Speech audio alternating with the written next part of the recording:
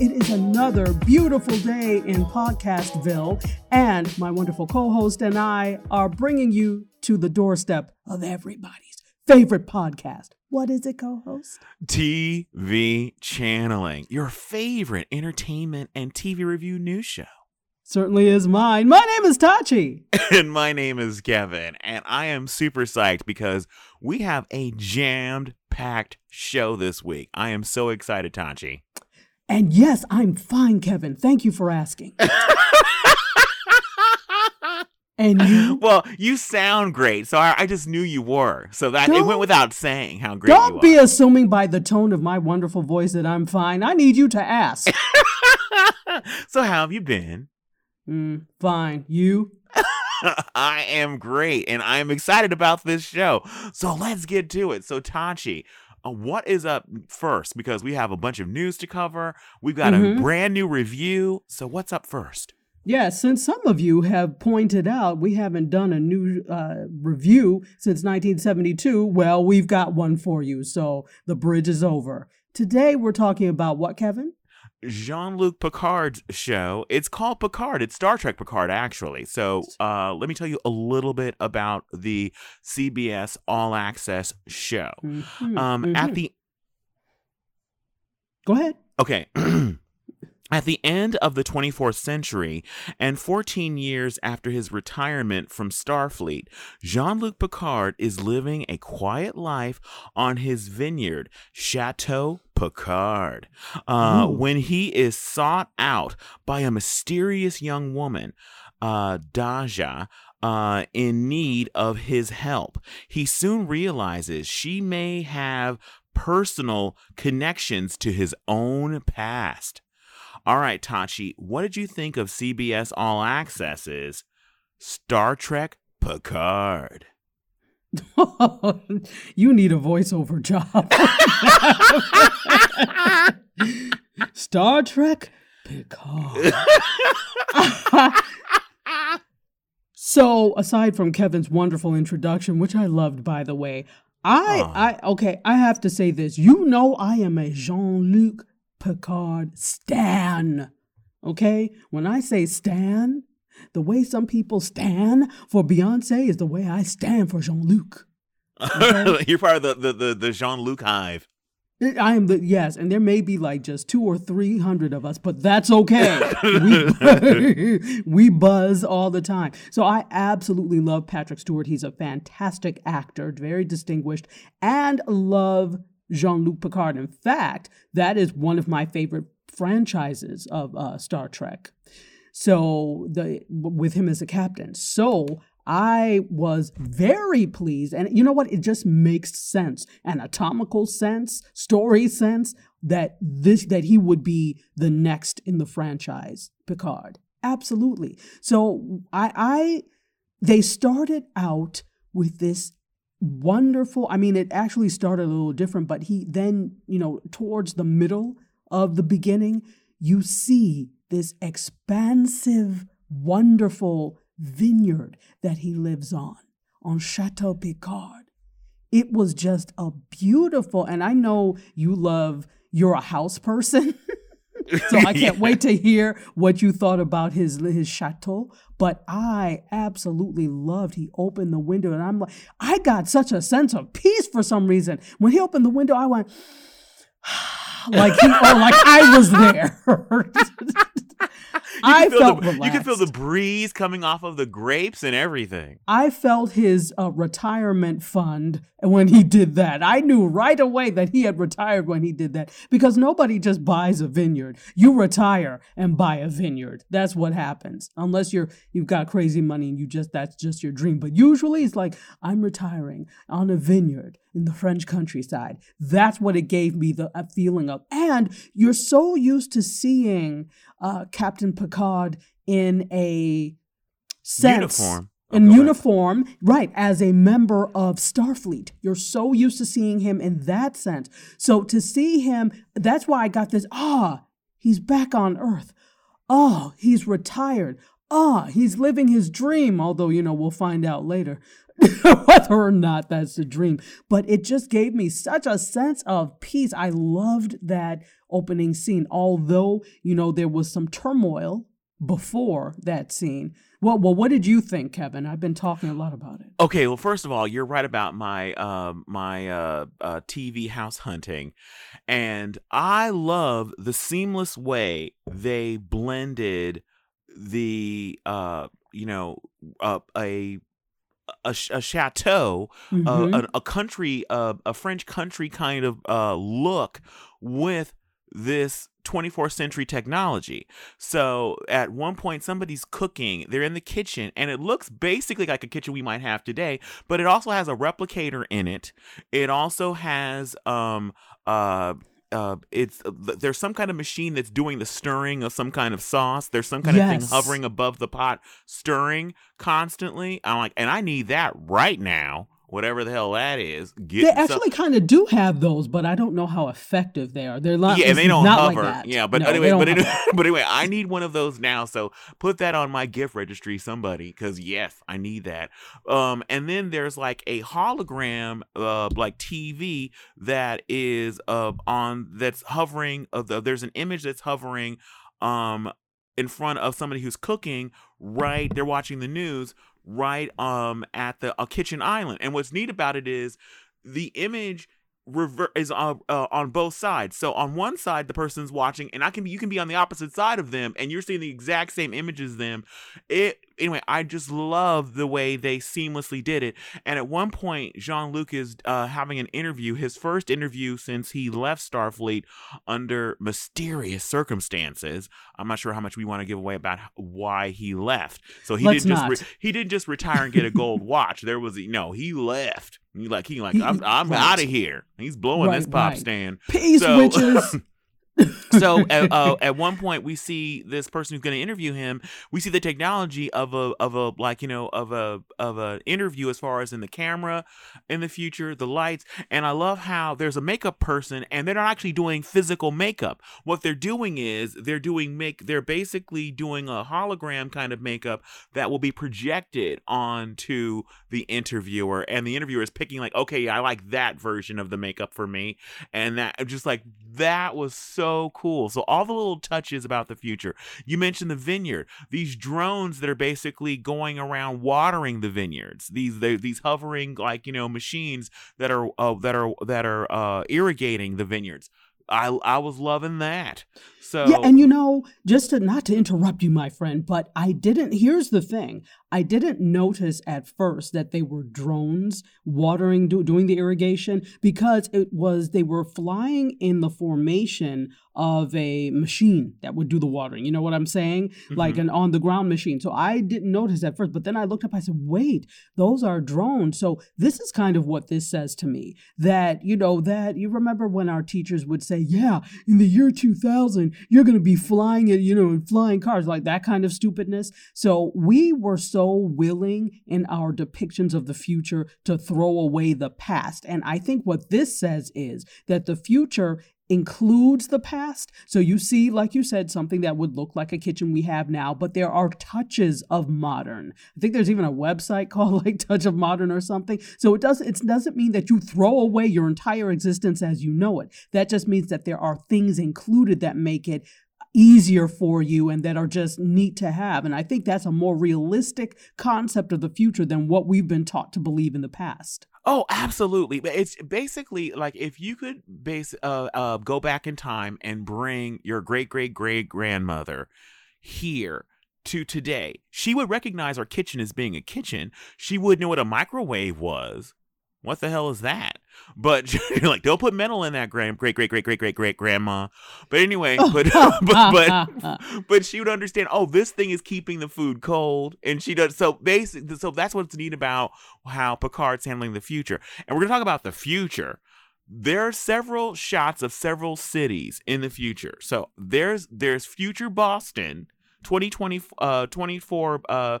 The year 24 Boston. There's the year 24 San Francisco, which I noticed that the Golden Gate Bridge has solar panels on it, and I was like, pretty sweet. And also we see Paris, and to see the Eiffel Tower and the architecture of Paris infused with all kinds of super futuristic things was gorgeous. And so it's that, because it's more of like what the reality will be. The future will look different from today, as our futures do, like with the laptops we have, and the everybody walking around with little earbuds that are cordless now.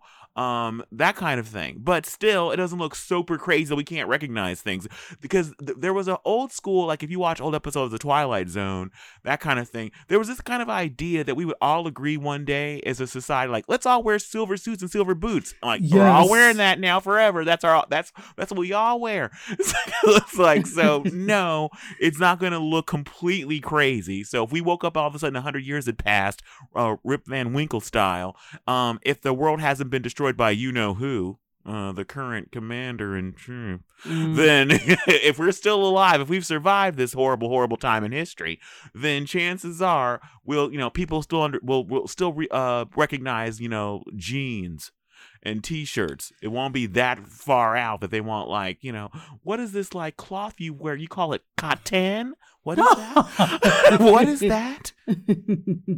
Polyester? You're absolutely right. And the thing that that whole thing didn't take into account of, which is why, in the 50s was a classic time of that type of, in the year 2000, the future, the kitchen of tomorrow. That was the real time. And they had a lot to do with being post-war and having these new ideas and a new hope. So they came up with some ideas that you're like, well, what the hell, right? So I think that they didn't think about the fact that fashion goes in cycles. And so it's like, so would fashion stop going in cycles? Would they stop doing these things? And who's going to wear these tinfoil suits? Well, I think that they were thinking because of what things look like as far as in like a space suit. So we'd all be just wearing these kind of like this space kind of look. Like we were all crews, or a crew of a spaceship. We might be all wearing the same thing, but no, all of us won't agree on Earth to all be wearing the same silver matching out silver jumpsuit with silver boots. We won't all agree to wear that. So for some reason, when you look at certain things about the visions of what the future will look like, the year is 1987, and they'll show it looks like it's like, no, everybody doesn't have robots. So yeah, Buck Rogers. But exactly. It was also, not to get into that whole thing, but the future, their view of the future was also very Eurocentric. I'm sorry. In Nigeria, we weren't going to be wearing a tinfoil suit, long sleeve with boots. That just wasn't going to happen, my friend. Yeah, okay, yeah. They weren't anticipating Wakanda fashions on those old Twilight Zone episodes.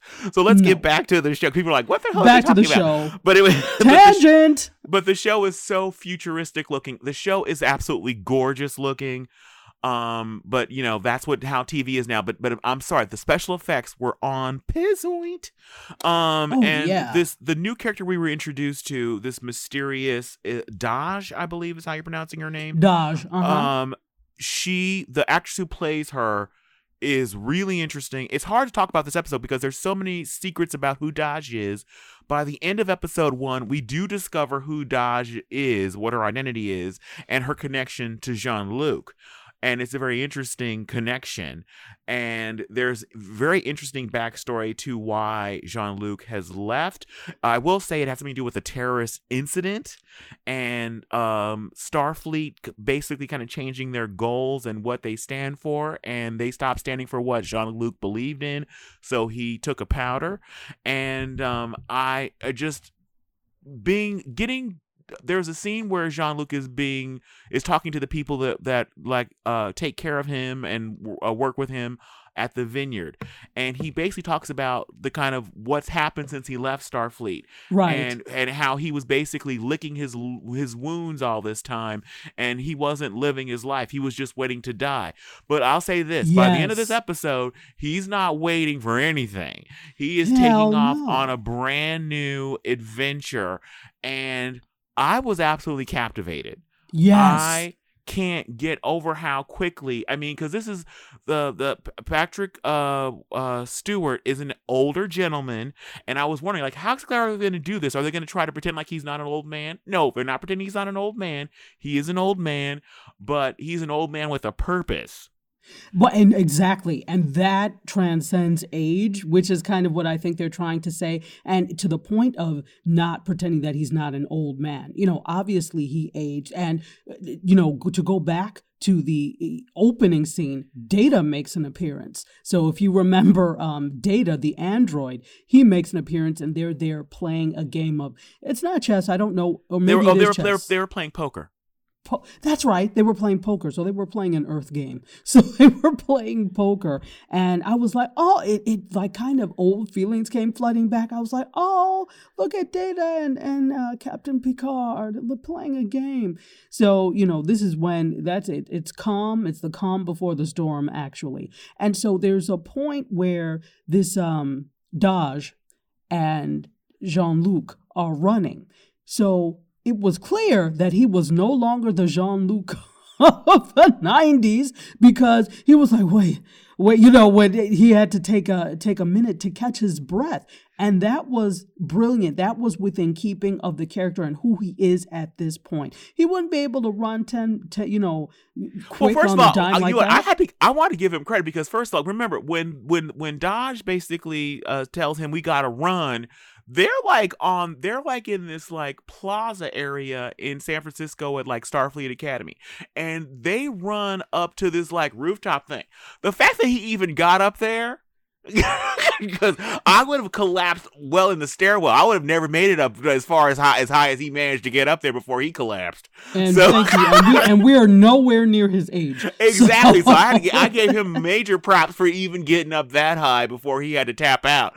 And then Dahj had to kick some major ass. Well, I will say this much, because you've seen this. If you've seen any of the trailers for the show, the action sequences are impeccable. Dahj is just a badass. Well, I can say this because since this happens in the first literally 5 minutes of the show, we can talk about it. We first see Dahj in her apartment with her boyfriend, yes. And she's talking about the fact that she's just been accepted to this new program where she's going to be working on some kind of genetics, some kind of super sci-fi something that she's working on and she's a genius at, which is great. So I'm happy for her. But then all of a sudden these guys like beam in 3 like, I don't know, space ninjas or galactic bounty hunters or something that have like these like helmets on, and they're all in black. They beam in and they immediately throw a knife like at her boyfriend and kill him within like 2 seconds of the show. So I bet he was so excited when his agent called him like, you're gonna be in Star Trek Picard. Oh my god! For the first 2 minutes. and then he got the script, and he was like, wait, I only work for 1 day. He only gets paid for 1 day of work. And this is the thing. He is not a human. And so, he's made up in the makeup. So, it's like, I'm sure he was and I get to where I'm cast as such and such, and I get to, and that was it. So I'm hoping that they bring him back, that he's instrumental somehow in this whole thing, and they bring him back, because the brother had to die within the first 2 minutes of the I don't think he's coming back, Tachi. I think he's gone forever. But anyway, but the point is, Dahj just this regular girl, and then when these guys are like trying to kidnap her, all of a sudden she just like freezes for a second, and then she starts kicking ass, and then one of the guys says like, oh my god, she's been activated, and she kicks their ass and takes out the trash, and she doesn't know how or why, and the adventure begins. And she does it blindfolded now with a hood over her head. Oh, with a hood over her head, she dispatches of the space ninjas, the intergalactic bounty hunters. With a quickness, she takes them out, and they come back again in force to try and take her down. And it is incredible. The effects, the fighting, the action sequences, very, very well done.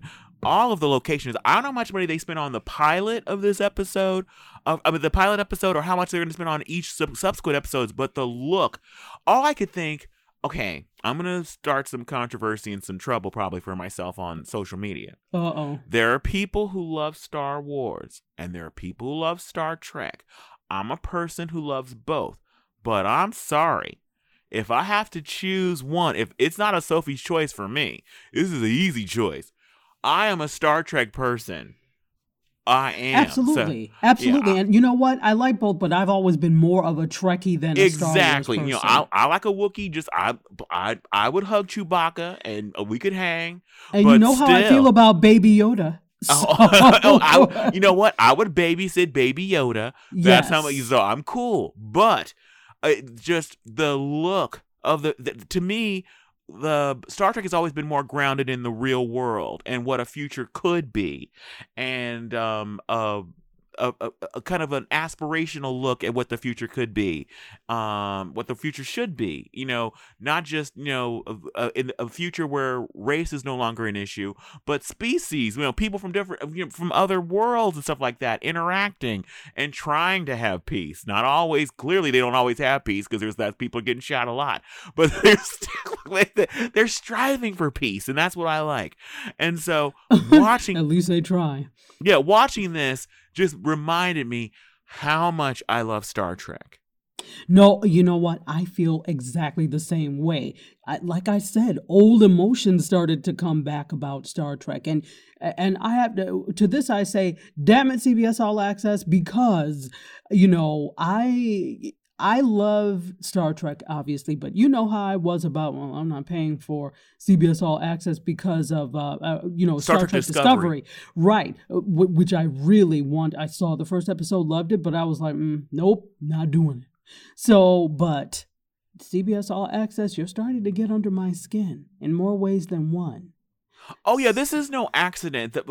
I too am annoyed that the fact that like all these other like retreads, like when CBS did, oh, let's do a new version of Magnum PI. Oh, let's do a new version of MacGyver. Oh, that's on regular CBS. But a new Star Trek series that stars a young black woman who happens to not be the captain, because all the other Star Trek shows were always, the focus was always the captain on all of them. And so to have the focus not be on a captain was an interesting take in on a Star Trek traditional show, and a different kind of vibe for it. And I saw all of the first season of Star Trek Discovery. I haven't seen season 2 yet. I don't have CBS All Access currently, but seeing Picard is just like, damn it, they are all of these different Star Trek things, and there's more coming down the pike. There's going to be a Starfleet show about the actual academy, just about the school, and I'm sure. Can you imagine how incredibly sexy all of those Starfleet students are going to be? They're gonna of course, that's the first place you went. These sexy teens. they're going to be sexy teens. That's just going to be part of it. They can't help it. So anyway, it's basically, I think, you know what it's going to be? It's going to be Riverdale in space. That's what they're doing. I can just feel it. So anyway, that doesn't please me, but I know. But anyway, so yeah, there will be abs. But anyway, I just I'm angry at CBS because they keep basically coming after us Trekkies, Star Trek fans, basically like, give us money, give us money, give us money.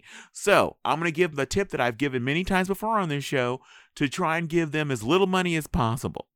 So they're going to get some out of us, but let's give them as little as possible.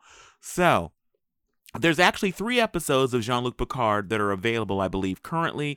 Each week, they don't drop the show's Netflix style where the whole season is available the date of launch. They've released 3 episodes. I believe the third one just came out this past Thursday. Every Thursday there's a new episode that's available until the whole first season is done. They've already guaranteed there will be 2 seasons. So season 2 is already apparently in the works, which I'm very excited about. So my recommendation is wait for all of season 1 to be completely out of Picard, then join CBS All Access for either the free week, because they give you a free glorious 7 days, or join it for a whole month where you pay out the money for a whole month. Watch the first 2 seasons of Star Trek Discovery. Watch the first full season of Star Trek Picard. And if you're like me and you loved The Good Wife, watch The Good Fight, all of that show, and then drop it like a hot rock and run as fast as your legs will carry you away. And then a year later, join back up and watch season 3 of Star Trek Discovery and season 2 of Picard. If you even have the wherewithal to do such a thing. You know, the thing that only works if you have patience. Some people don't have patience. And that's what they're counting on. If you have more, sometimes you have to have more patience than you have money. And so if you don't want to basically be paying for something for, there are certain services, honestly, I only have them for 1 or 2 shows. And so am I going to pay them, for 12 months of the year to watch 2 shows? And for me, the answer is a resounding no. Nope. So if you don't care and you have money to burn and you want to, then you go ahead and pay them forever and just watch there was 2 shows that I used to love on Showtime. There was Nurse Jackie and Penny Dreadful, and coincidentally they aired at the exact same time. They premiered on the exact same day and they had the finale on the same day. So they would premiere on a Sunday. I would call Dish Network, which is the service I had for my TV. I would call them on Sunday afternoon and be like, sign me up for Showtime. And literally after the 13 weeks on that Sunday night when the finale aired, I would call them like, drop it like a hot rock. No more Showtime for Kevin. And they wouldn't see me for a year. No, I mean, I'm the same way. I would do that. So I'm annoyed, CBS All Access. Very annoyed. I absolutely am too. And you know what makes you want to get more annoyed? Let me give you a little factoid you may not know. Oh, thank you. Go ahead. For people that live outside of the U.S., Star Trek Discovery and I believe Jean-Luc Picard as well are up air on their Netflix shows. What? They don't have, because they don't. If you're in France, Tachi, or in England, you don't CBS who All Access what? They don't know about CBS, so they have those shows are on. Those shows are on Netflix. So if you have one of those, I can't remember what it's called. A VPN.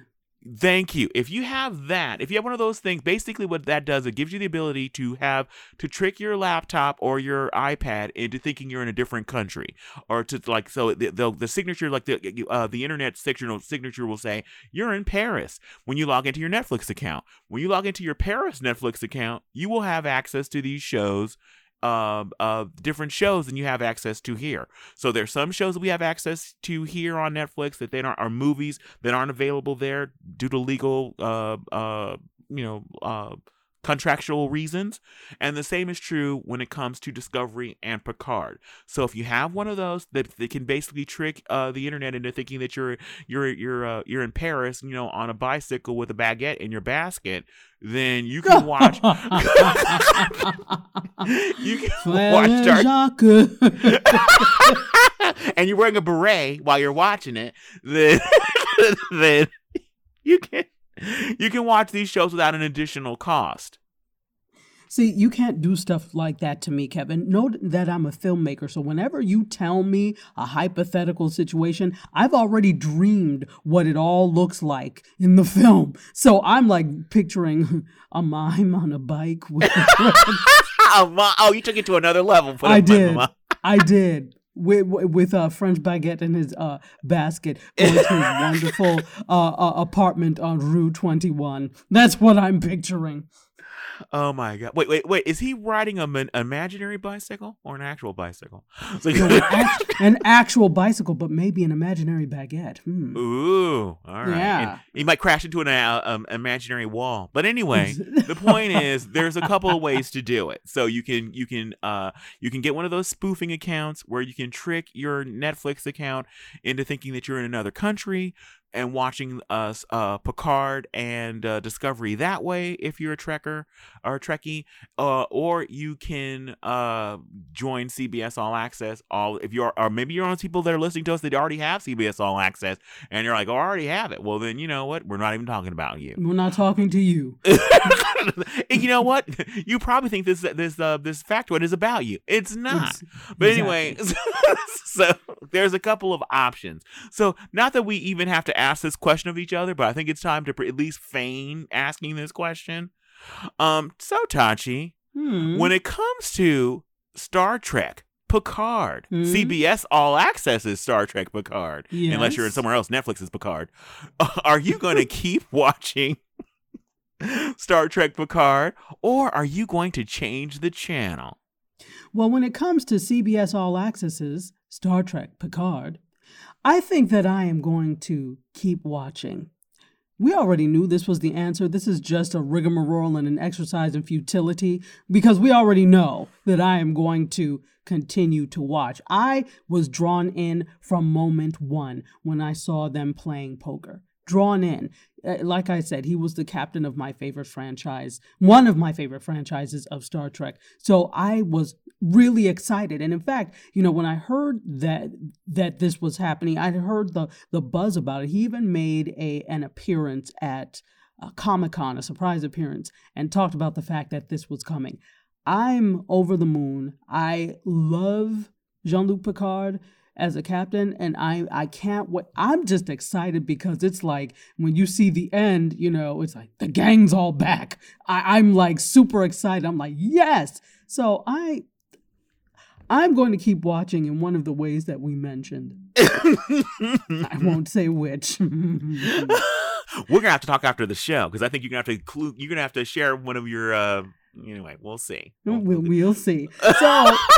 I suppose I should ask you the same question, Kevin. When it comes to CBS All Accesses, or Netflix in France,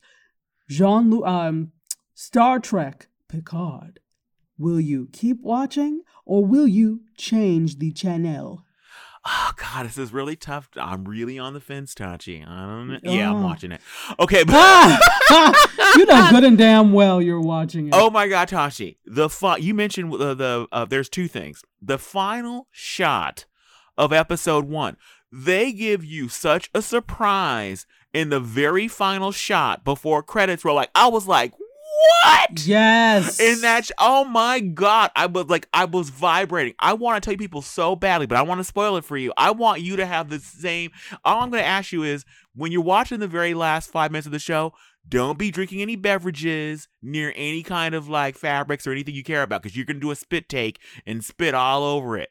So don't drink any beverages in the last 5 minutes of the show. Don't be carrying in your grandmother's china into the room and what? Because it's all broken. You will drop things. Don't be doing anything else, in fact. Just sit down and be. Yeah, because if you're carrying anything or if you're drinking anything, you will spit, you will choke, you will drop stuff of value. So if you hold a pillow, hold things that are non-breakable. Because there is a moment at the end that is mind-blowing. And if your mind wasn't blown enough, then they're all this season on Star Trek Picard, they start showing you little bits of what's to come, and it's it's blast from the past. But what I love is he is putting a new band together, and it's just what, a new crew? Oh my God, I'm so excited. Mean, when I looked at this, I was like, CBS All Access, what kind of sorcery is this? You know good and damn well I don't want to pay you a dime, but here you go. I know they twisted the knife and just oh, you bastards. Like that same knife that they killed the boyfriend with.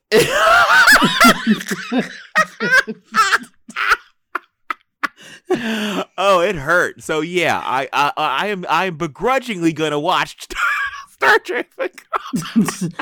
I'll watch it, but I won't be happy. I won't be. I'll be bitter and enraged through the whole process. But hopefully we'll find a way to watch it as cheaply as possible. So again, either a spoof, if you have a Netflix account, use a spoofer. Use a VPN. Yeah, to basically convince that your Netflix account that you're in Paris or somewhere else when you're watching it. You're in London, and then just join for that glorious first week once the whole season is dropped, and then watching that One Glorious Week, or treat yourself to a whole month and watch those 13 episodes at your leisure. I think it's 13. It might be as little as 10. And watch the episodes in that One Glorious Month, and then drop CBS All Access like a hot rock. Well, we've sufficiently worn that one out. Yeah, so, get on your French bicycle and ride away as quickly as you can. With a mind and baguette. And your baguette. Yes. All right, Tachi, let's get to the news. We have so much news to cover. We do. And as fun as talking about Star Trek Picard was, we need to move on. That's the way you got to say it. You got to say it like exactly. that every time. You have to say it that way. It deserves no less. So... Our first story we're going to talk about is actually, all right, so we already know it's actually been exactly 1 week since the fatal helicopter crash that killed Kobe Bryant, his daughter Gianna, and was it 9 in total? I think it was 9 in total. 9 in total and seven other people. It was a tragic accident. It was really unexpected. There are all sorts of conversations that have come up about this. Obviously, when it first happened, we see all sorts of tributes. Like I found out, probably not as quick as that wretched TMZ, but I found out really quickly after I said, is this real? And I had to check a couple of news sources and found out indeed it did happen. So, we feel for the families in this case. It's really a terrible thing. But there have been those individuals who have taken undue advantage of the situation to bring up other things connected with that. So one of the things is there was a reporter. Her name was Felicia. I mean, we kept getting by Felicia. I'm like, how very original. But anyway, Felicia Sonmez was suspended last Monday. So she tweeted out a story so this was 2 hours after it was confirmed that he had passed. He and 7 other his daughter and 7 other people had passed away in this tragic accident. So 2 hours after that, a Washington Post reporter, Felicia Sonmez, had tweeted a story about his 2003 sexual assault case. In this case, this is what happened in, was it Denver? I think it was Denver, when they were out in Denver. I believe so. It was a hotel employee. Yes. That he had forced relations with. And he, again, at first denied that it wasn't forced, it was consensual. And then what happened was they came to a settlement and he actually apologized for it. So some wrongdoing happened in this case. We know that this was wrong. Hence why he bought his wife a $5 million purple diamond ring. So we knew all that. It really tarnished his reputation for a while, and it was a crawl back to come back from that. So anyway, this reporter tweeted out about that 2 hours afterwards. Twitter was not happy. Black Twitter nor regular Twitter was happy, and there were all sorts of threats and things that came up, against her because of this. You know how Twitter does; they hide behind their threats. So as a result of the tweet, she was actually suspended by Martin Barron, who was the Washington Post top editor. And, people were asking, were calling for her suspension, and they provided it. However, they reinstated her the next day, Tuesday afternoon. So there's a couple of things here, and then I can't wait to hear what you have to say about this. There are a couple of things here. One, was it appropriate? She said that when we look at these figures, we have to look at them in their totality. I agree. As a journalist, you do have to look at things in their totality. How the hell soever was it appropriate 2 hours after the man and his daughter and other people had died to talk about the wrongdoing in his past? I'm not saying that he was fine and upright for what he did. What I am saying is that wasn't the story. I kind of talked about this on my other show, and I likened it to when people were talking about Bill Cosby, right? What happened was people were like, oh, well, would they have, kind of in the opposite way. Oh, well, would they have talked about, what about Harvey Weinstein? What about XYZ? Fine. I agree Harvey Weinstein needs to be prosecuted to the letter of the law. However, You're talking about two different things. It is a non sequitur. We're not talking about equal justice under the law here. We're talking about whether or not Bill Cosby was guilty of sexually assaulting these women. The other thing does not apply in this case. So just like with this case, it does not apply that there was sexual assault in this. The man died. So that's what we're talking about right now. Give some time, and then if you want to do a story about how we tend to put people on pedestals despite their wrongdoing, then that's fine. But give some time, because that is what a decent journalist does. And clearly you're not a decent journalist. That's one thing. So go ahead. I have more to say, but I want to hear from you, Kevin.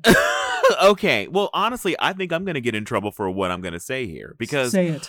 I don't think that she should have been suspended, because it would be different to me if she put out something, if I believe she like tweeted a link to a story about the actual original incident.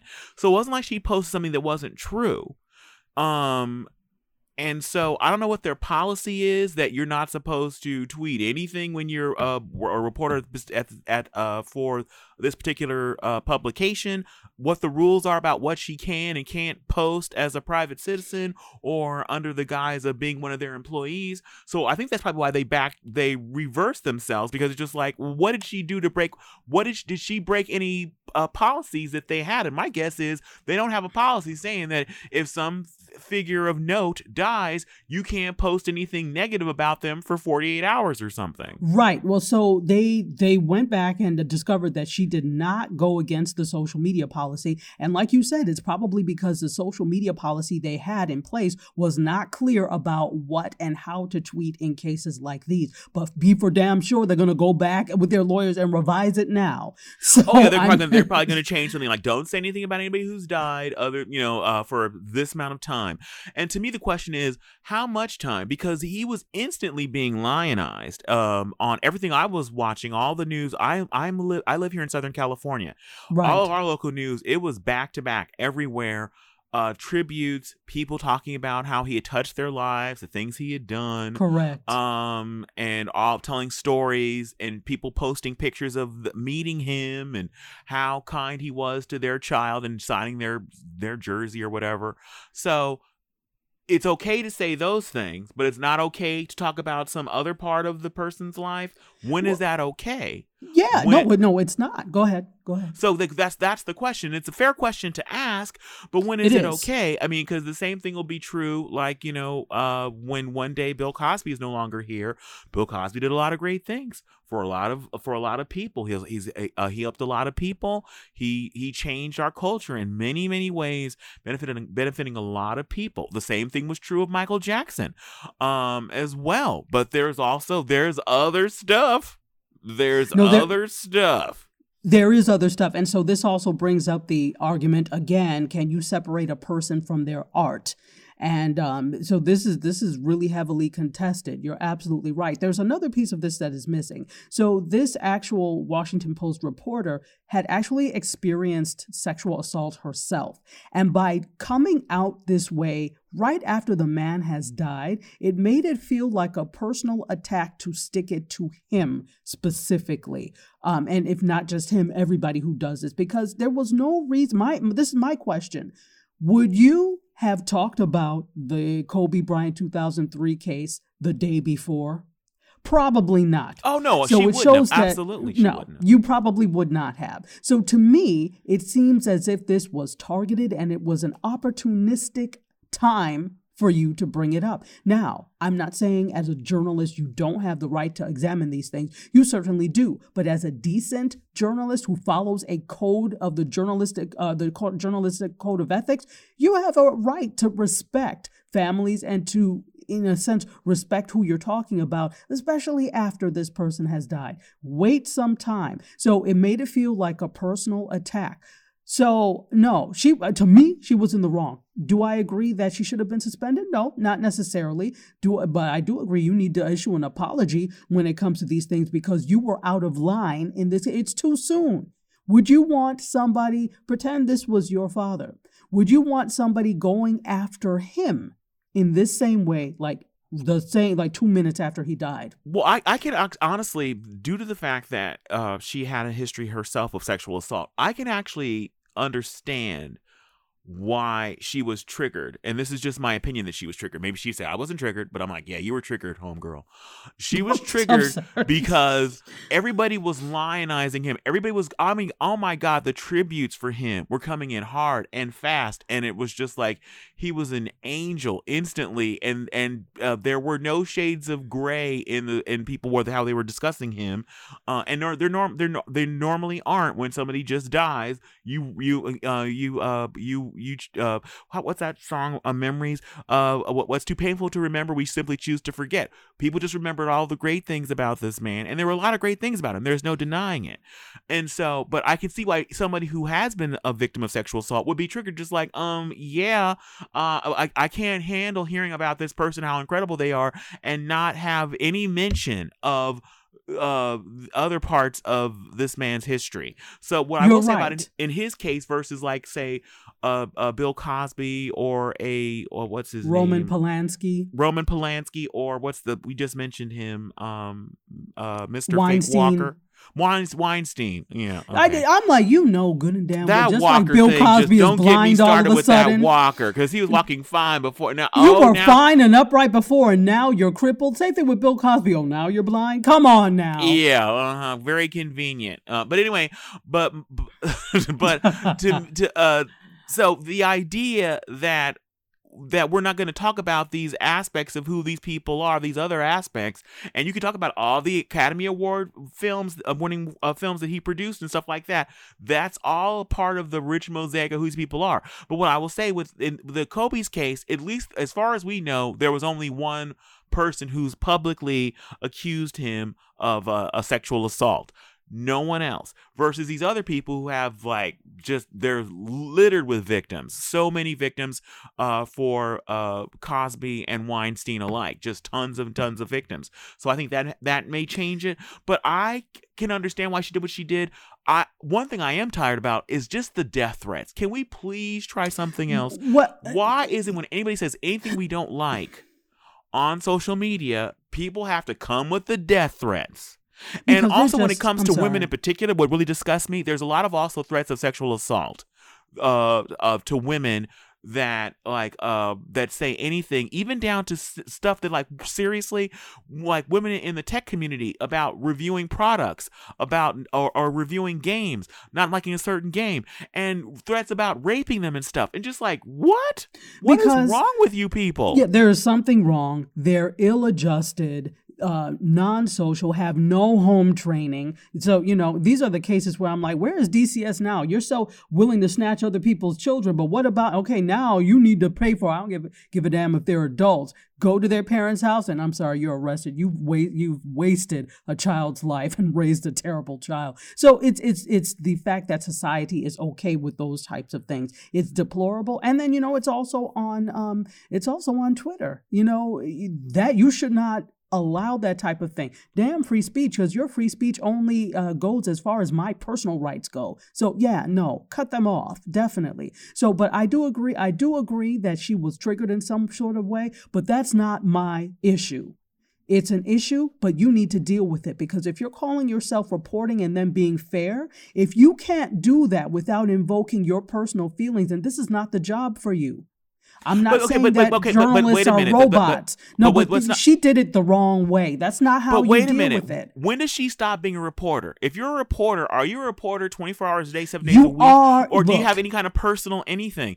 Was she acting? I don't think she was. Was she acting as a reporter when she tweeted that? Or was she acting as a private citizen? It was like, hey, wait a minute, there's more to this man than the fact that he basically gave underprivileged kids free jerseys. I'm sorry. You are always a reporter whenever you don't. That line, unfortunately, this is the job that you have chosen. This is the career path you have chosen. Whenever you tweet, and she's tweeting from that check account, the blue check account now, okay? She's not tweeting from a private, I am, Fifi account, and she just put it up there. It's clear that she is a Washington Post journalist because she's using the same account that she uses to tweet about other things. So if you were going to do that as a private citizen, then you need to tweet from another account. So even if somebody recognizes you from there, you're tweeting as a private citizen. She used her account that she is recognized for, because if you go to her any of her articles, you can reach Felicia at, and it's that same address. So she just did not think before she did it. Now, I will say this. I do agree there were other, she should not have been suspended, but you have to learn to deal with that in a way. I get you're triggered. I understand, but you have to think about more than just you. It's not just about you. When you did that, how do you think, okay, you're thinking, well, I'm triggered, so I'm going to write this. You know, somebody just lost their husband, right, and their child. You think that's good for them? Is that journalistically responsible? So what happened to you? It's a tragedy, right? And again, there's some details that are not as clear. It was like, well, she was drunk, she wasn't sure, that type of thing. So yeah, something did happen. I get it. But now, do you have to victimize other people because you were victimized? You need to deal with it. She was wrong for that. Not that not that it didn't happen. Absolutely it did. But was it appropriate to do that? And if you don't know what's appropriate, then you don't need to be a journalist. Okay, well, there needs to be some kind of delineation as far as a lot of reporters, people in the public eye, have a Twitter account like @Tachi or @Kevin, and that's the account that has their name. That account is linked. If they're writing articles, it'll link back to their private account. They're as opposed to having like Felicia or Felicia Washington Post. @Felicia Washington Post, something like that indicates this is my public account for when I'm working, and this is my private. Everything is on Twitter and Instagram. It's just kind of blended together, and so I feel like if whatever the rules are, clearly she did not break their rules. I feel like you've got to, even if you're a public figure, you've got to have some kind of private account or some kind of delineation. If a company hasn't said, if you work for ABC and they're going to basically link to my personal Twitter account as opposed to Kevin @ABC, then I should be able to say what I want to say privately, especially if she's not saying something that isn't true. It would be different if she said post something that wasn't true. She posted a link to a story. She didn't even write a story herself. She posted a link to a story about the sexual assault thing, because I'm sure she felt like that. Why aren't they? Because all the news coverage I watched didn't mention anything about the man in his totality, because that was a big part of his list. Everybody was talking. That's the thing that people were saying, and honestly, I got a little triggered. People were saying like, not only was he the best father, he was the best husband. I'm like, well, is he like the best husband? He was not the best husband. We already know this. He was not. I know. It's like, really? You want to rethink that statement? But Vanessa Bryant doesn't care at this moment. And that is the first thing that should be coming to people's mind. Yes, cover the person in totality, but there is a time and place for totality. A good journalist knows that. She's not a good journalist. If you don't know that there is a time and a place to cover the entire thing, then you go get your money back from whatever damn journalism school you went to. I don't think of her. I don't think that she was a journalist when she posted that link. She was a journalist, Kevin. This is the thing. I don't care that you don't think you're tweeting as yourself. When you tweet from an account that you use to retweet and put out Washington Post things or whatever outlet you work for, you are working as a journalist on that account. I don't care if it's Sunday, Saturday, or whatever. If you want to tweet as a private citizen, do not use your blue check account associated with what your position is. She is associated as a Washington Post journalist from that account. If she had another account where she, like I said, I am forever Fifi, then, and you tweet that, that's different. You're doing that as a private citizen. But Tachi, Soledad O'Brien has an account. Soledad O'Brien used to work for CNN. Mm-hmm. When Soledad O'Brien can stop working for CNN, she still had a blue check because she's still Soledad O'Brien. She's still but she no longer works for CNN. But she still was a public figure, so she still had that same account. So but if it's Felicia not, but got fired tomorrow from the Washington Post, she still has that account. Yes, but that's not the point, Kevin. The point is Soledad O'Brien used to work for CNN. She no longer works for CNN, and it's clear she is not representing CNN whenever she says anything from that blue check account. Felicia does work and currently works for the Washington Post. So whenever she opens her mouth from that blue check account, it is reflected as being a part of the Washington Post. It's two different things. All right. Well, clearly they need to update their policy. Yeah. They need to update their policy because that's why I think they had to back down and unsuspend her because they could have been sued because I'm sure she did not break any policy they currently had.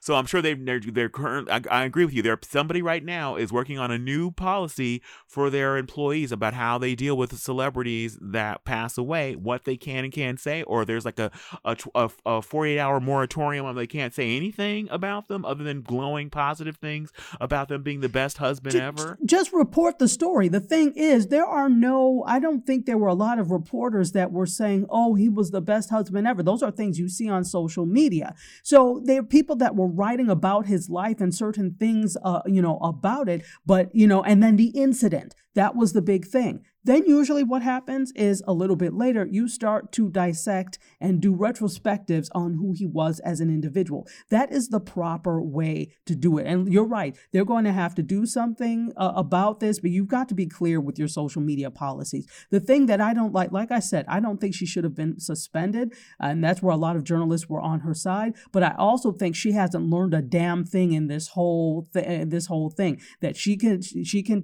catch personal feelings and feel personally about something, and then because that's not being unobtrusive, that is not being objective. You feel personally about or a way about someone, and so you post something right after that is not good journalism. And so I don't think she's the reason why I don't think anything. it would be journalism if she had written a story, but she wasn't writing a story. She posted a link to a story about what happened. Okay, that she but that's didn't write semantics herself. here. That's semantics. That's like saying, oh, well, I didn't write. Oh, no, you meant to do that. There was intent behind that.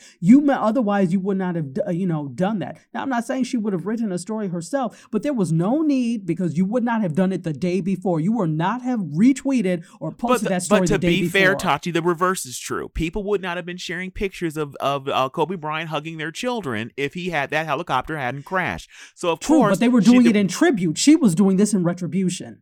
She was trying to get people to recognize that this man is there was a multi-layered thing 2 hours about after he dies. 2 hours after he dies. Kevin, I vehemently disagree with you on this. She was wrong as a journalist, as someone who is a journalist who has written for a long time. This is something, that I would never do.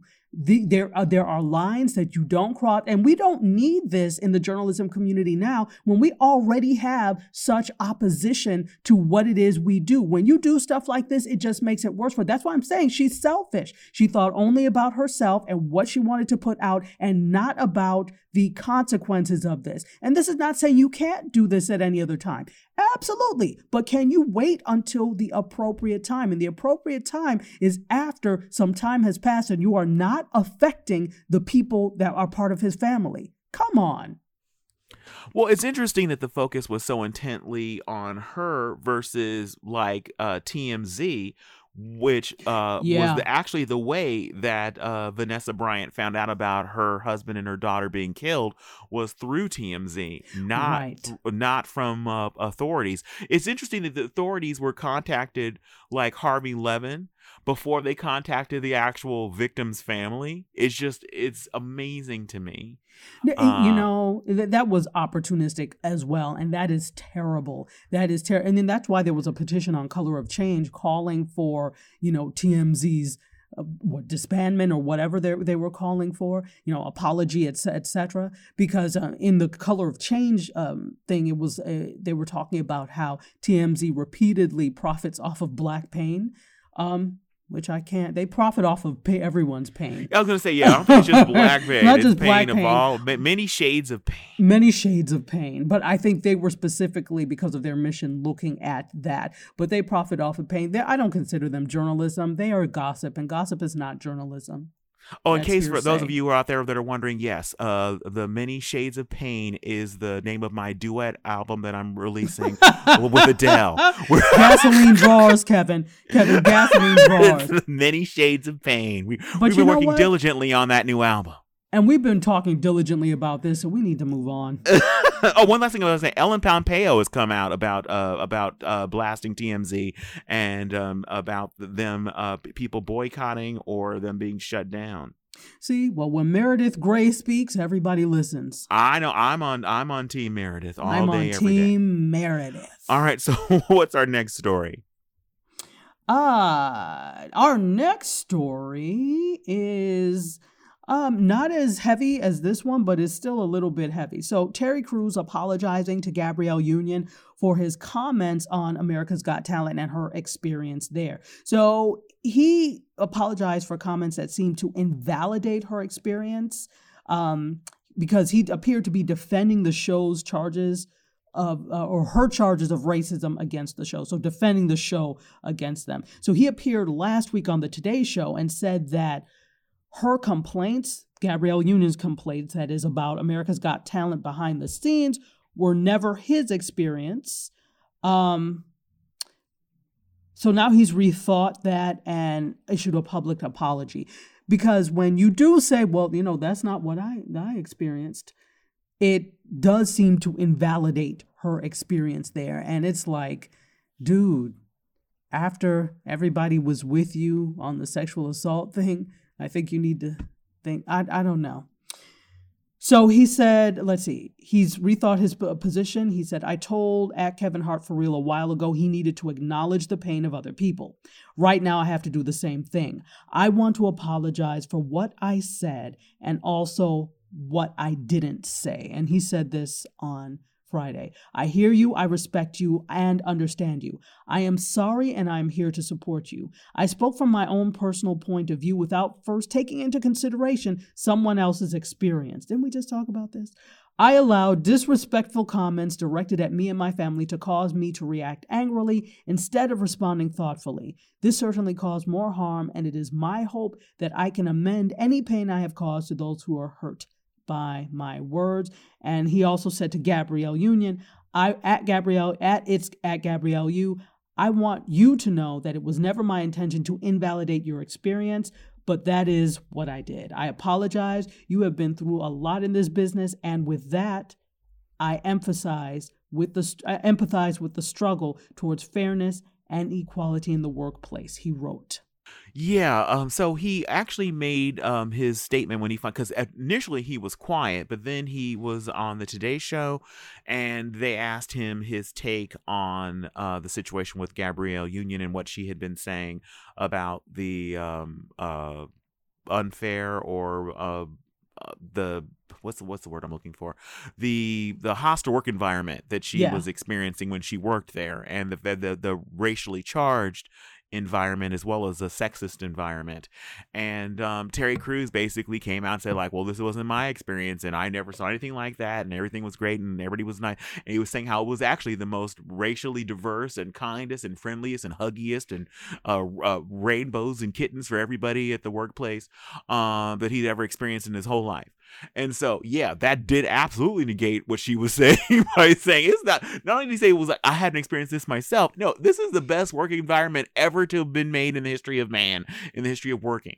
And so I felt like it's always a bad look to me when there's either a racial incident or an incident involving sexism where you have a team of people and you have the one person of color or the one person who also has ovaries come out and have to be the one to say, like, no, these other people aren't guilty of anything because I have ovaries, I have a melanin-rich skin, and so I'm absolving them of any wrongdoing because I have ovaries or I have dark skin, so I can say this, and that this negates whatever this other person who has ovaries or has melanin-rich skin is saying.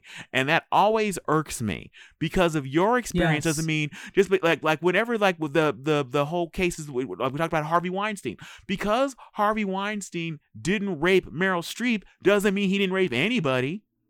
That's just ridiculous. Exactly. So the idea that even if this person is telling the truth, that their experience, my experience was I never was sexually harassed by blank, or I was never told an inappropriate joke by blank, doesn't mean they never told an inappropriate joke. They never were racially insensitive or sexist or harassing. So I thought it was ridiculous that Terry Crews said anything, and not only did he say something, but he came out basically saying this kind of BS about how the only woman I have to make happy is my wife, and just like that's like a real slap to Gabrielle Union. So Absolutely. you can like, again, if somebody came out tomorrow saying how like Tachi was abusive to me in the workplace, all I could do is publicly say like, you know what, that wasn't my experience with Tachi. I sympathize and I feel bad for Curtis. But that wasn't my experience. Why do you have to put Curtis? Why do you have to put MC Curtis in there? I've worked with her for years now, and and I've actually worked with her in 2 different decades.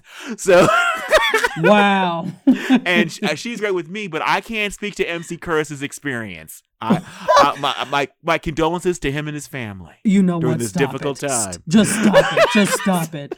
But So, you know what? Tachi, what did you think? It is kind of like that, I'm dying to talk about that. It's kind of like, so first of all, there's that old thing. It's like when you, especially like people of color, there's this thing with like black people. It's like, okay, look, we may disagree with you, but we're not going to disagree in public about this. And we're just going to stand behind you. Sometimes that's to the detriment, but sometimes it's for the good. And this is one of the times when I think that if she's saying something, she's not just talking out of the back of her mouth. They've already gone through this whole thing, and there have been, trying to mitigate this situation. So this is real. So the fact that you would open your mouth and say anything, sometimes just say nothing or give a general statement. You don't always have to talk and go deep into it. Number 2, why would you not support her? This is, when they talk about this unity that sometimes we have, I'm like, why would you not support her?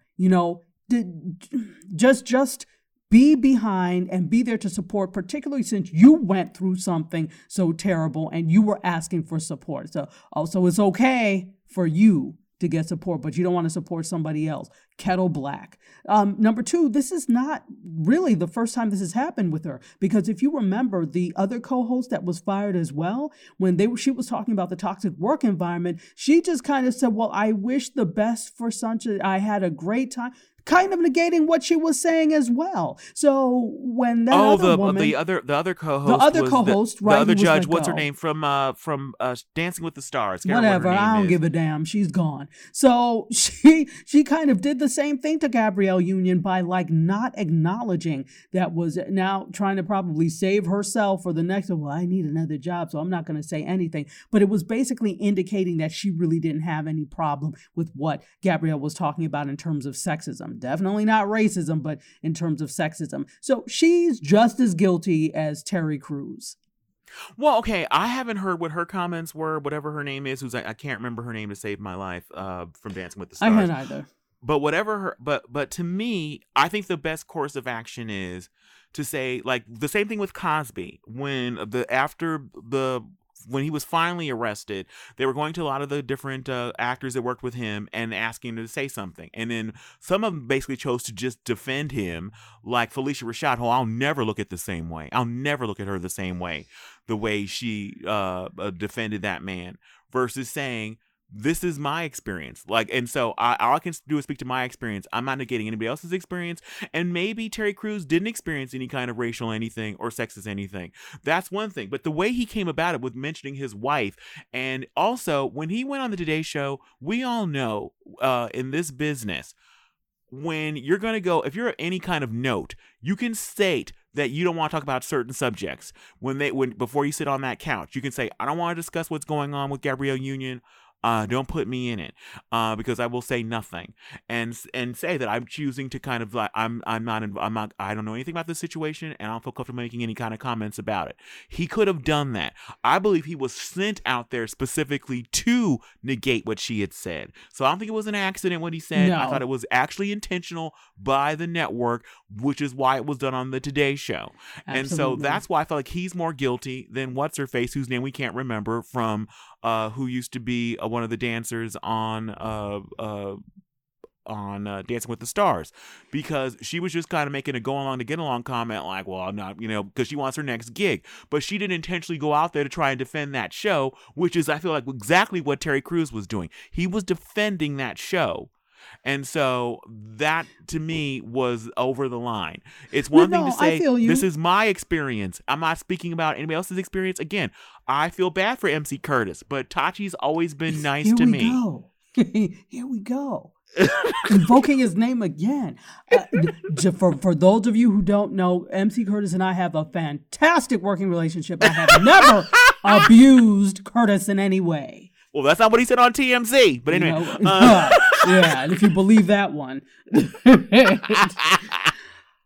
But you know what? I think you're right. It is not the same type of thing. The intent was different in this case. But the fact is, it still happened. Whether there was intent there or not, the fact is one person was trying to save her behind. And so, well, they were both actually. One was intentionally sent out there, probably like you said, to do that. But they were both trying to save themselves. I'm glad Terry Crews realized at some point. You're being very generous. He didn't realize anything. He got so much heat on social media. Yeah, no, well, that's what I'm saying. People sure came Black with Twitter. torches. The same people that were saying bye Felicia to that reporter were coming for him with torches too. The Beehive was in effect. I don't know how Beyonce got involved, but people were pissed, and so that's what made him all of a sudden have a change of heart. And because Gabrielle Union is beloved, and so for him to basically kind of throw her under the bus that way, and specifically mention that comment like, only one I have to make happy is my wife. In other words, just like, I don't have to make Gabrielle Union happy. No one says you have to make her happy, but you don't have to basically publicly undercut her. Well, exactly. And then, you forget all of these things. You need allies in the business. You need to have people on your side. And so I'm sure, and I don't know for sure, but, because Gabrielle Union had experienced a rape earlier, she's very sensitive to issues of sexual assault and things. So I'm sure she was on your side and behind you when that happened to you. So the fact that you were so quick to throw her under that America's Got Talent bus, that doesn't speak very highly of you, sir. And then the fact that you didn't think about it, not a moment's thought, and you went out there with that. But then that it took Black Twitter, regular Twitter, and everybody else to blambast you into doing the right thing because you're only as good as your fans, that's terrible. So I hope you were heartfelt with that apology or forced apology, whatever the case may be. Yeah, what is the hell is that woman's name from? It's still bugging me.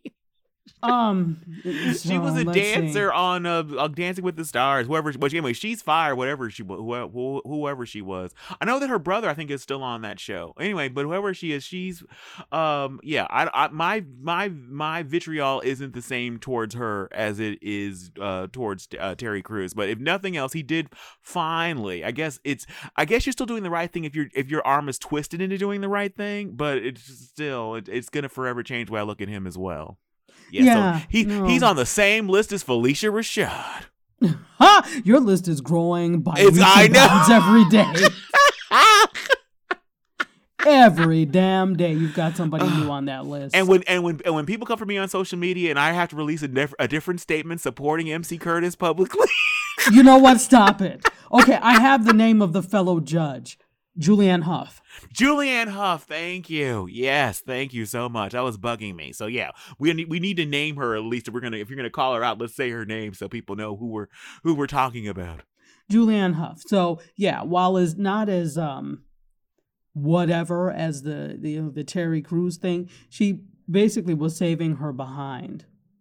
Oh yeah, she wants to work. There's as long as there's reality shows to be judged, you will rise like a phoenix and land on something. You know who has the best landing on a soft spot and like rising like a phoenix is all those judges on the Masked Singer. Can you think of an easier job than that job? That is the best gig in Hollywood. You sit there and you're there for an hour or so, and people come out in a bee costume and sing, and you have to like, is it Adele? I don't know. Who could it possibly be? Is it Madonna? I'm confused. They sound incredible. Please, somebody sign me up for that job. Exactly. I'll take it. Yeah, so absolutely. Julianne Hough may end up when one of them tweets something that's wrong, when that chick that used to be a pussycat doll, when she gets in trouble for saying something, or if there's somebody digs through some old homophobic tweet or something of hers, then there'll be a slot open up and Julianne Hough will be on there going like, oh my God, I can't believe that Billy Goat sounds so good.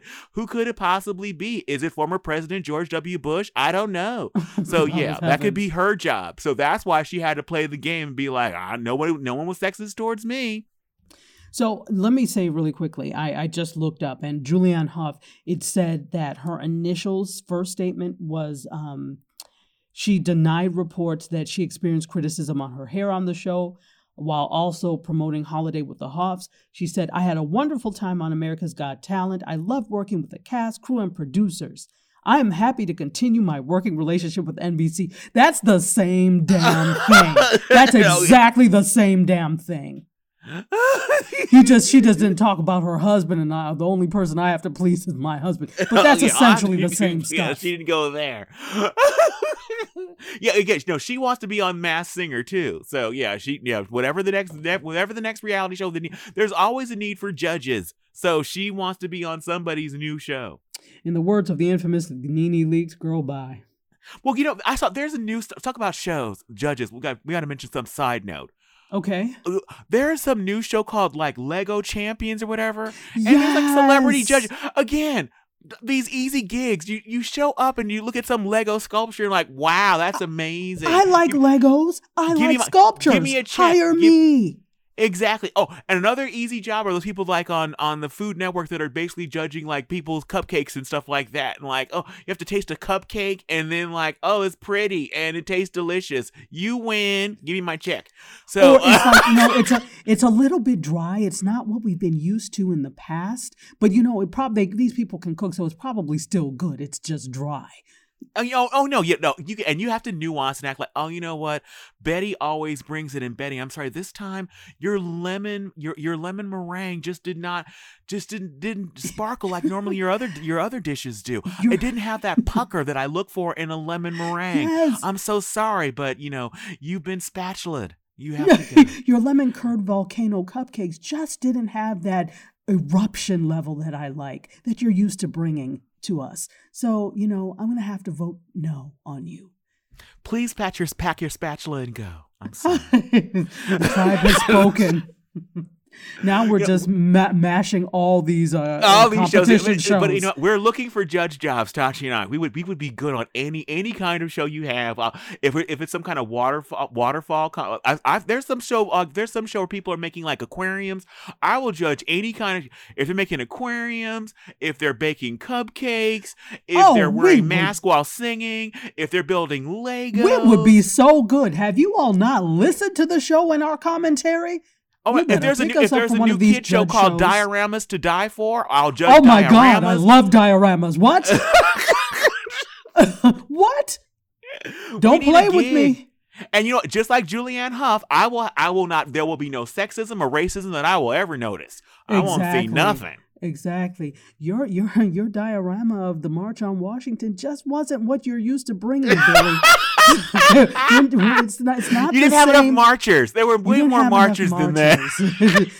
Billy, it's not the same as when you did the diorama of of Malcolm X in the Nation of Islam. So this week you just didn't bring it, Billy. Yeah, and we expect more during Black History Month, Billy. I'm so sorry. Much more. You know what? Pack your glue and go. I'm sorry, exactly. See, Rosa Parks didn't sit in that seat on the bus, Billy. It's factually inaccurate. So the tribe has spoken. You're voted off the island. You missed the main point, Billy. She should not be standing. You missed the whole thing, Billy. I'm sorry. She was not standing. Pack your construction paper and go, Billy. Exactly. I'm sorry. The security is waiting to escort you out. Take your glass front box and go. So what's our next story? Gasoline drawers for this one. Yeah, we need to move on. People are gonna hate us so hard on social. We're in so much trouble. But it's so fun, so I don't give a damn. Next story. All right, so Friends Frenzy has been happening for a while. From Pottery Barn reissuing the Apothecary Table and some Friends swag to the pulling of Friends off of Netflix so that it can be on NBC's new Peacock network. People have been talking about Friends for a while now. So, but this doesn't mean that all you all on the cast of Friends need to open up your mouth about things. Let me just say that, number one. So Ross, David Schwimmer, who played Ross, says that he fought for more diversity in Friends casting. So if you don't know, guys, Friends is actually television's most popular show of the millennium. Actually, I'm sorry. I think they're going to HBO Max, not Peacock. I'm mistaken. No, I thought they were going to Peacock. Okay, well, wow. it says HBO Max here, and I don't understand that. To snatch, that's amazing. If they snatched them away from Peacock, which From Peacock. It was an NBC show, Right? But maybe did NBC? I can't remember if NBC didn't own Friends. That's amazing. I'm not sure. I thought they owned it. Well, this all goes with distribution rights. If they don't have the distribution rights anymore, then yeah, and it's for anybody's taking. So that's interesting. We need to find out more about that. Why it's going to HBO Max and not Peacock, or if it's doing both. I don't know. So he played a paleontologist, exactly, and he's weighed in about a lingering issue that has actually plagued Friends for years. We know there is nobody but non-melanated people on Friends, and that had been like that forever. And I'm like, I'm sorry, you're in New York City. There's ne'er a Puerto Rican or a Dominican that calm the hell on. Even in, quote, neighborhoods where that tend to be ubiquitously you see other people. So that always bothered me whenever I watch Friends. I'm like, really? There's nobody named Hakeem or anything? Really? Come on. No Hakeems. No Hakeem, no Balala, nobody? Come on. So, for a show that revolves around New York City, that was just really, really not realistic. So, but in a Guardian interview, David Schwimmer said that he advocated for more diverse casting throughout the show's 10-season run, especially when it came to women who he dated. So, he said this: I was well aware of the lack of diversity, and I campaigned for years to have Ross date women of color. One of his first girlfriends on the show was an Asian American woman.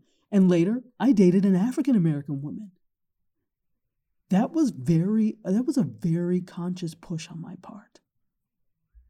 So okay, I know I had to read it that way, but yes, it was a conscious. Because I'm trying to be David Schwimmer. He pushed for it, so give him. That's another thing. Nobody else was down with the swirl on that show, so he was the only character. I don't believe anybody else. We didn't see Rachel. We didn't see Monica. We didn't see Chandler. We didn't see what's that other guy's name?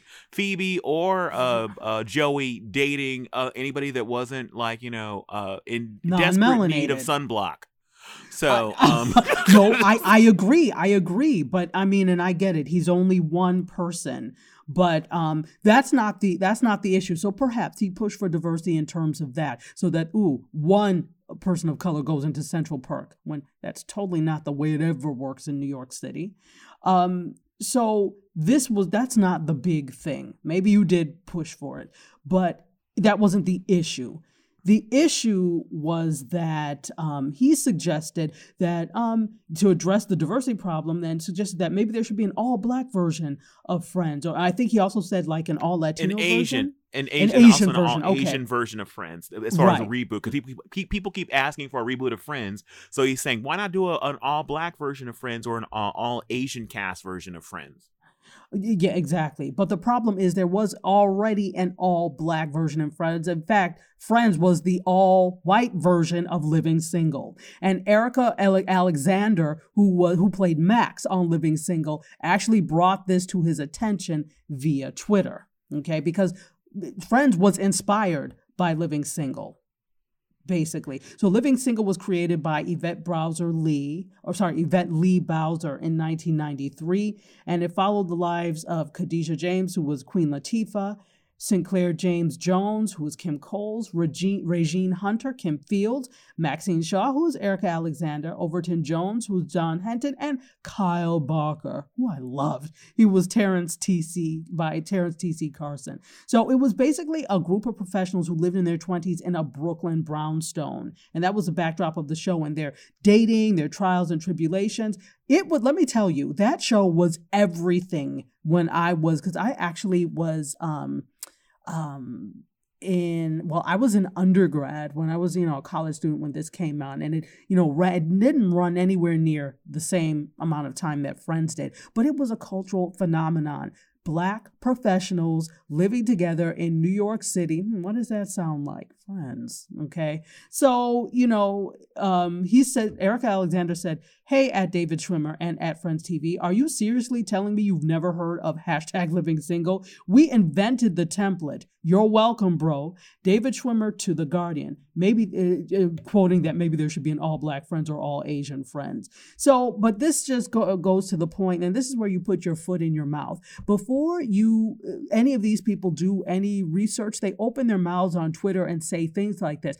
Why wouldn't you at least go and Google, and this would have come up? But it also shows that they don't have to be aware of anybody but themselves and their own experiences when it comes to entertainment in general, but when it comes to entertainment, because you never would have made that statement had you been aware and known about Living Single. And it's probably was like a passing, fleeting thing in his mind. But I mean, bro, before you make those kind of statements in public, go and bloody research. They invented the template.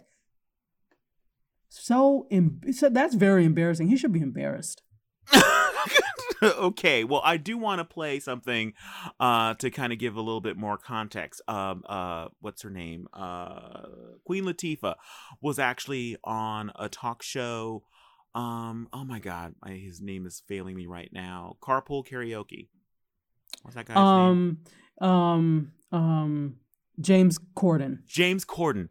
So yes, she was on James Corden. So she actually addressed the connection between Friends and Living Single. So let me play you a little clip. I heard a rumor, which I think could be true, which is that the Living Single was a jumping off point for another huge sitcom on NBC, right? Yes, Friends. Yeah. Yeah. It was interesting because when Living Single came out, shortly thereafter, Warren Littlefield, who was president of NBC, they asked him if he could have any show on television, any of the new shows, which one would it be? And he said Living Single. It was in the newspaper. And the next thing you know, here comes Friends, which was an amazing show. And they did a great job with it. So, I mean, if you're going to rock it, that's the way to do it. Sure, but I know...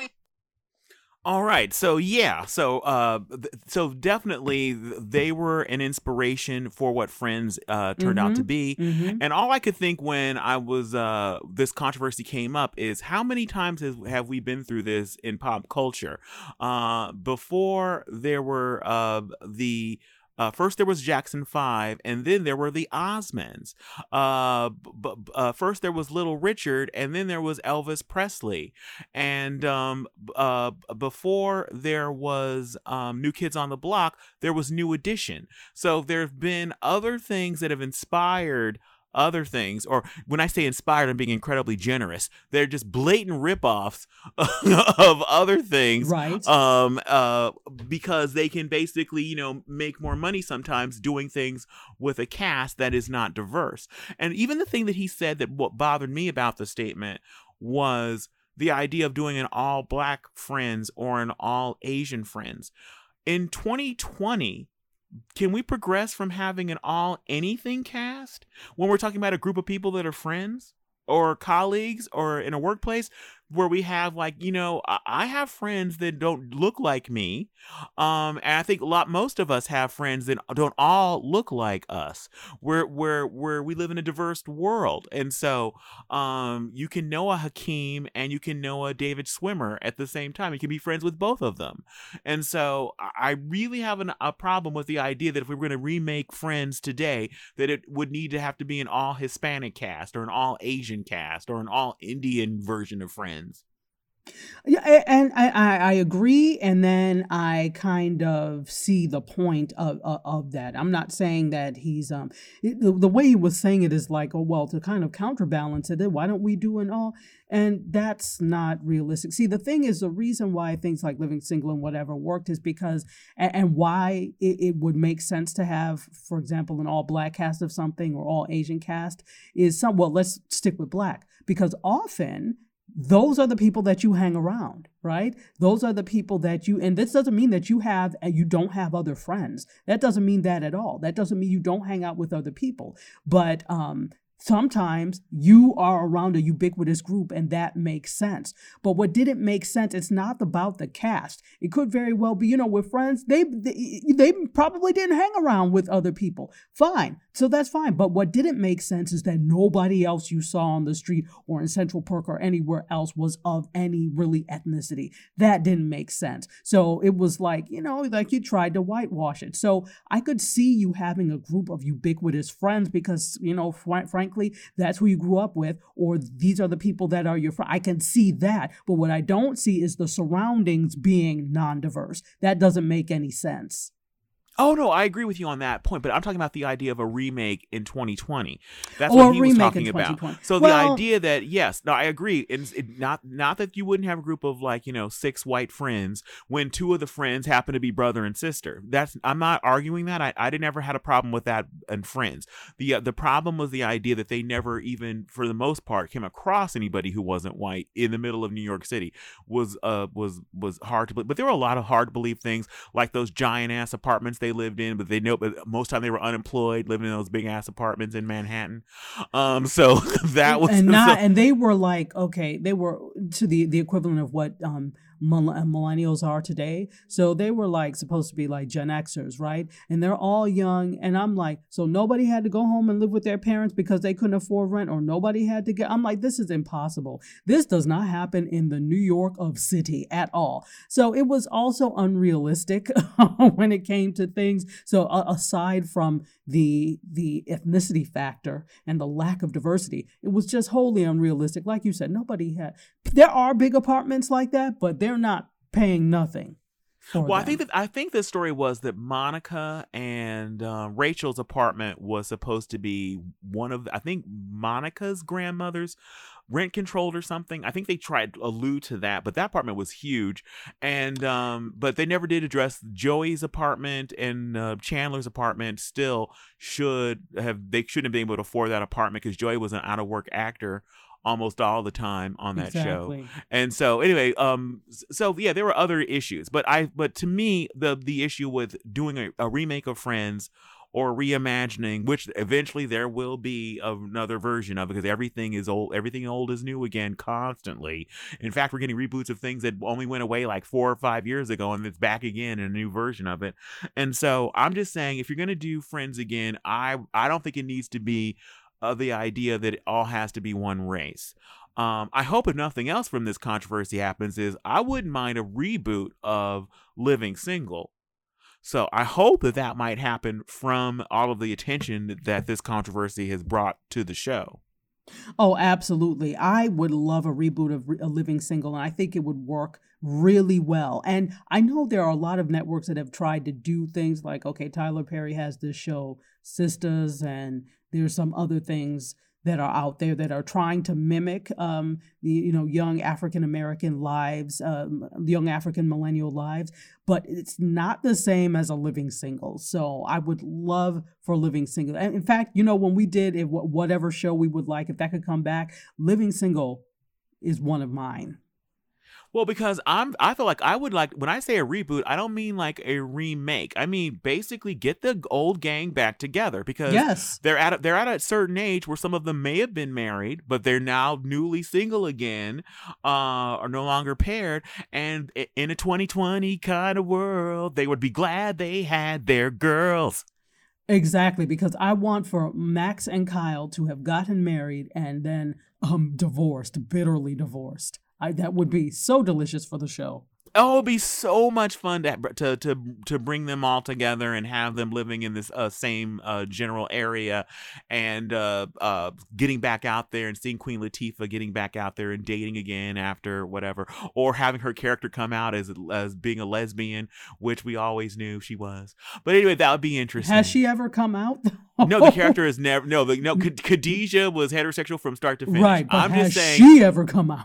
No, Queen Latifah's sexuality is her own, other than which is fine, but no, she's never publicly. No, she is not publicly come out. We just see images from time to time on different covers of magazines of her and her partner on some island or something like that, making out or something. So we know then that's not going to be Khadijah's story.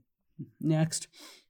Okay, well, I'm just saying, it doesn't mean just because she is choosing not to talk about. Why can't Khadijah have had her situation change, or she could be bisexual or something? Because it would be too close to her own life. All right. Well, wasn't she in that Set It Off thing? She was, but where she played herself. But anyway, okay. Gasoline Drawers. That was not me, Queen Latifah. The views expressed by Kevin Amarone, not the views of TV channeling or subsidiaries. That was not me. All right, let's move on to our next story. Queen Hive, get him. All right, so I love Queen Latifah. I'm asking for her to be back on TV. You say that now. MC Curtis, defend me like I defended you. Okay. Curtis can't save you now. Okay, Tachi. So what's the next story? Okay, so finally, we're actually, this is kind of like commentary. So we're talking about the you help me. The show that just got canceled by Netflix is called Soundtrack. Soundtrack. So Soundtrack getting canceled. And the question is, well, there are other shows that have been canceled by Netflix as well. In fact, don't you have a list of things that have been canceled? Yeah, I have a list of some of the shows that have been canceled. Okay, let's see. Dear White People has been canceled. A personal favorite show of mine that people are actually actively trying to save is Anne with an E, the Anne of Green Gables reimagining. Right. That is currently, they recently released the third and what they're calling final season, but people are all like, no, we need a season 4, and they're very upset. Another show that recently, Glow, was announced that it's in its final season. I believe OA was canceled.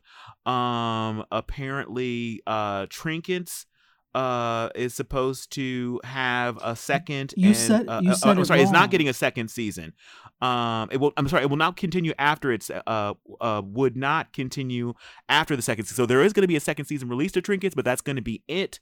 And so there's quite a few shows that just have either gotten one season. Oh, a perfect example is one of the shows we reviewed a while ago was Gypsies. Gypsy, starring Naomi Watts, which was an incredible show that got one season. There was Sense 8 got canceled unceremoniously, and then the people had to come out in force, and to get Netflix to deign to even give like a wrap-up movie to kind of have some kind of conclusion for the fans of the show. And so the question is Netflix giving people enough time to even know about some of these shows? Because like Soundtrack was canceled. I hadn't even heard about it. I read that it was canceled. I'm like, I didn't even know the show existed. It launched, and then like within days it was canceled. Not to mention what they did to all the fans of the Jessica Jones, Luke Cage, Iron Fist. Well, I don't know if there were any fans of Iron Fist, but anyway, the fans of Luke Cage. And Daredevil. And so those were all canceled. Of course, there was some kind of thing with Marvel and Disney, but I believe they were allowed to do further seasons, but they chose to just back out, not do any more seasons, even though they maintained the rights of to the characters for a couple of more years. They were like, fine, if we're just gonna go ahead and just let this die now, which I think was a huge mistake. And so I haven't been happy with Netflix. I'm not sure what their criteria is. And what makes it such a shock to people versus regular network TV is at least there we have access to ratings data. So you can kind of know when one of your favorite shows is in danger. With Netflix, you're like, la, la, la, just living your life. And then like, oh, wait, my show's canceled. You're completely blindsided every single time. I agree. But let me tell you what, I don't know what their selection or thought process is, but I can kind of guess that their thought process is we're $20 billion in the hole, so we need to get rid of some of this fat. Even though things like, I really liked Dear White People. It was well done. It was well shot. It was interesting. We loved Gypsy, and we were interested in seeing where that was going to go. And I think, they're right. It's actually, an article that talked about, are they giving, a chance for it to grow wings? No, I don't think they are giving these shows enough of an opportunity to grow, to get audiences to connect with it. And in some cases, audiences are connecting with it, and then you snatch it the hell away. I don't know. I don't think that's a sustainable model to have something around for 3 seasons and then, let it go. It costs more to go ahead and create new programming than it does to let the programming that is doing well, but, may just need to grow its wings or spread its wings, to let that go. That's a whole other thought process, and that's a whole other process to go ahead and get new actors, audition, do that costs more. Well, I don't understand is why they can't. The one thing that they could do to set themselves apart from other streaming services as well as network television and cable television is to give a guarantee to the fans. I wish any network, any place, network or streaming service would be the first one to say we are on the side of fans. And so if your show is not doing well enough to garner a 3rd or 4th season, what we're going to do is we're going to have everybody come back. We're going to have the creators of the show be guaranteed to do a wrap-up movie. So if it's an hour-long drama, if a show gets canceled after like 3 seasons, everybody will come back to do a 2-hour movie to wrap it up. If it's a half-hour show, like One Day at a Time, when they canceled that unceremoniously, that did get resurrected on Pop TV. Mm-hmm. But if it was going to basically just end midstream, and so have it come back for an hour special to wrap it up. It makes it a more valuable property for them and also for syndication eventually, if it gets pushed out to other platforms, to have put a period at the end of the sentence. And so I feel like that's the least these paid services can do, is not get us into some show that ends on some kind of cliffhanger sorry, too bad, so sad, it's over. It's just not cool. I don't know why they can't learn that lesson and give that to fans, because what it does to me is it discourages me from trying new things. When there's some new show, especially these sci-fi things, Netflix has tons of these sci-fi things that have very intriguing premises, and then you start watching it and it's canceled. You'll never find out what the hell that robot behind the green door was doing. Just like, well, what was he good? But he went behind that green door and that was going to change everything. What happened? No, you're never going to know. Family Matters, where Judy went up the stairs and never came back. He went behind the green door and never came back. Yeah, so I feel like one of these networks, as much money as they have, they can at least do that. They can say, we can't say that we're going to keep this show doesn't have enough people that are watching it to garner a whole other season, but every show, if it was good enough for us to put on in the first place, it's good enough to end the story. You're right. I agree. But what they're doing is not a sustainable model. They're going to have to figure out, because like you said, you don't want to get emotionally invested in characters and a story that you know is not going to be around for very long. It's like, why even watch? Because they're only going to cancel it after 1 season. So I think they need to do, and some of these things, it didn't need to be canceled, in my opinion. Yeah, but I'm sometimes I can't sleep at night, Tachi, wondering, like, did Jessica Jones die of alcohol poisoning? Is she still drinking? Is she going to AA? What the hell has happened to her? Well, we know why this happened with the Marvel, properties. That was more of a thing because, moving over to what's the name? Yeah, but remember, but Netflix still, as we speak, they still own the rights to those characters. They could have, if nothing else, if they decided we're not going to basically keep making shows and giving more money to Disney, what they could have done is like, you know what, we're going to do the Defenders movie to wrap up because all those characters were Defenders. Have a Defenders movie or miniseries to wrap up the stories of all the shows. They could have wrapped up Daredevil, Luke Cage, Jessica Jones, and to a lesser extent Iron Fist, and wrapped all that up. Leave him alone. In one foul swoop, instead of just leaving fans just like, you know what? Yeah, no, they could have done that, but they didn't. So it will be interesting to see how in the future they handle all of this. So, all right, we've come to the end of another episode of TV Channeling, Taji. Yes, we have, and it's quite a lengthy episode, guys. So feel free to take breaks as you're watching, because you're gonna want to listen to the whole thing. Sometimes you have to stop and stretch a little bit as you're listening. Take breaks. You're gonna want to listen to the whole thing, though. So stop and take breaks. You're gonna also want to replenish your fluids. Replenish fluids, drink some water, take a bathroom break, whatever. But this was very, very fun. I enjoyed our conversation about Picard and all of the interesting news we had. So thank you, Kevin. And thank you, Tachi. So, Tachi, how can people listen to our show? What other platforms are they available on, other than how they're listening to us right now? Well, I mean, there's so many. You can listen to us on Stitcher, Apple Podcasts, Google Podcasts, Spotify, Pandora, TuneIn Radio, iHeartRadio. You can listen to us live Tuesdays and Fridays, 5 p.m. Eastern Time, 2 p.m. Pacific on WJMSradio.com, which is really cool. You can hear us live.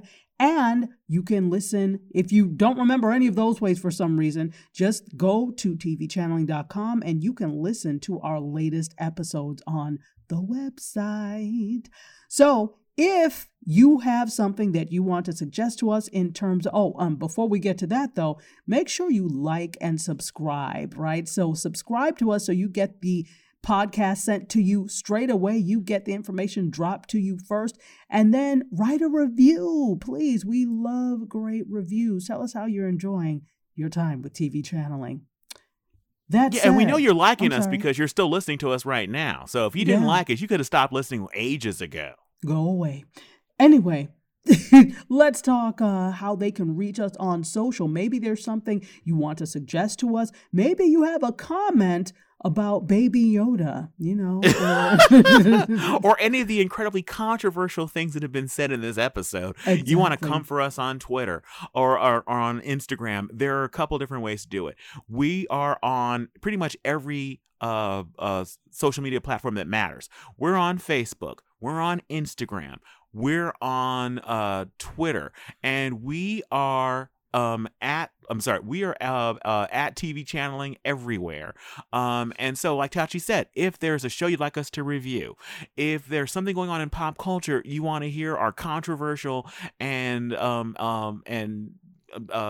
despised reactions that we're garnering from people. Yes.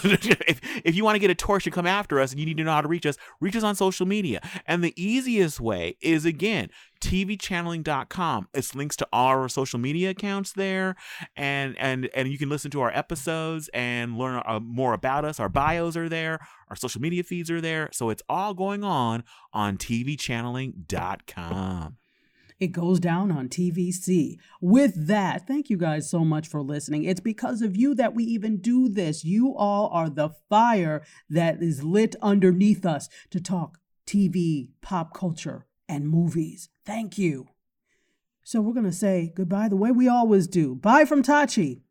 And goodbye from Kevin. And remember, if you're watching it on CBS All Access, we're talking about it.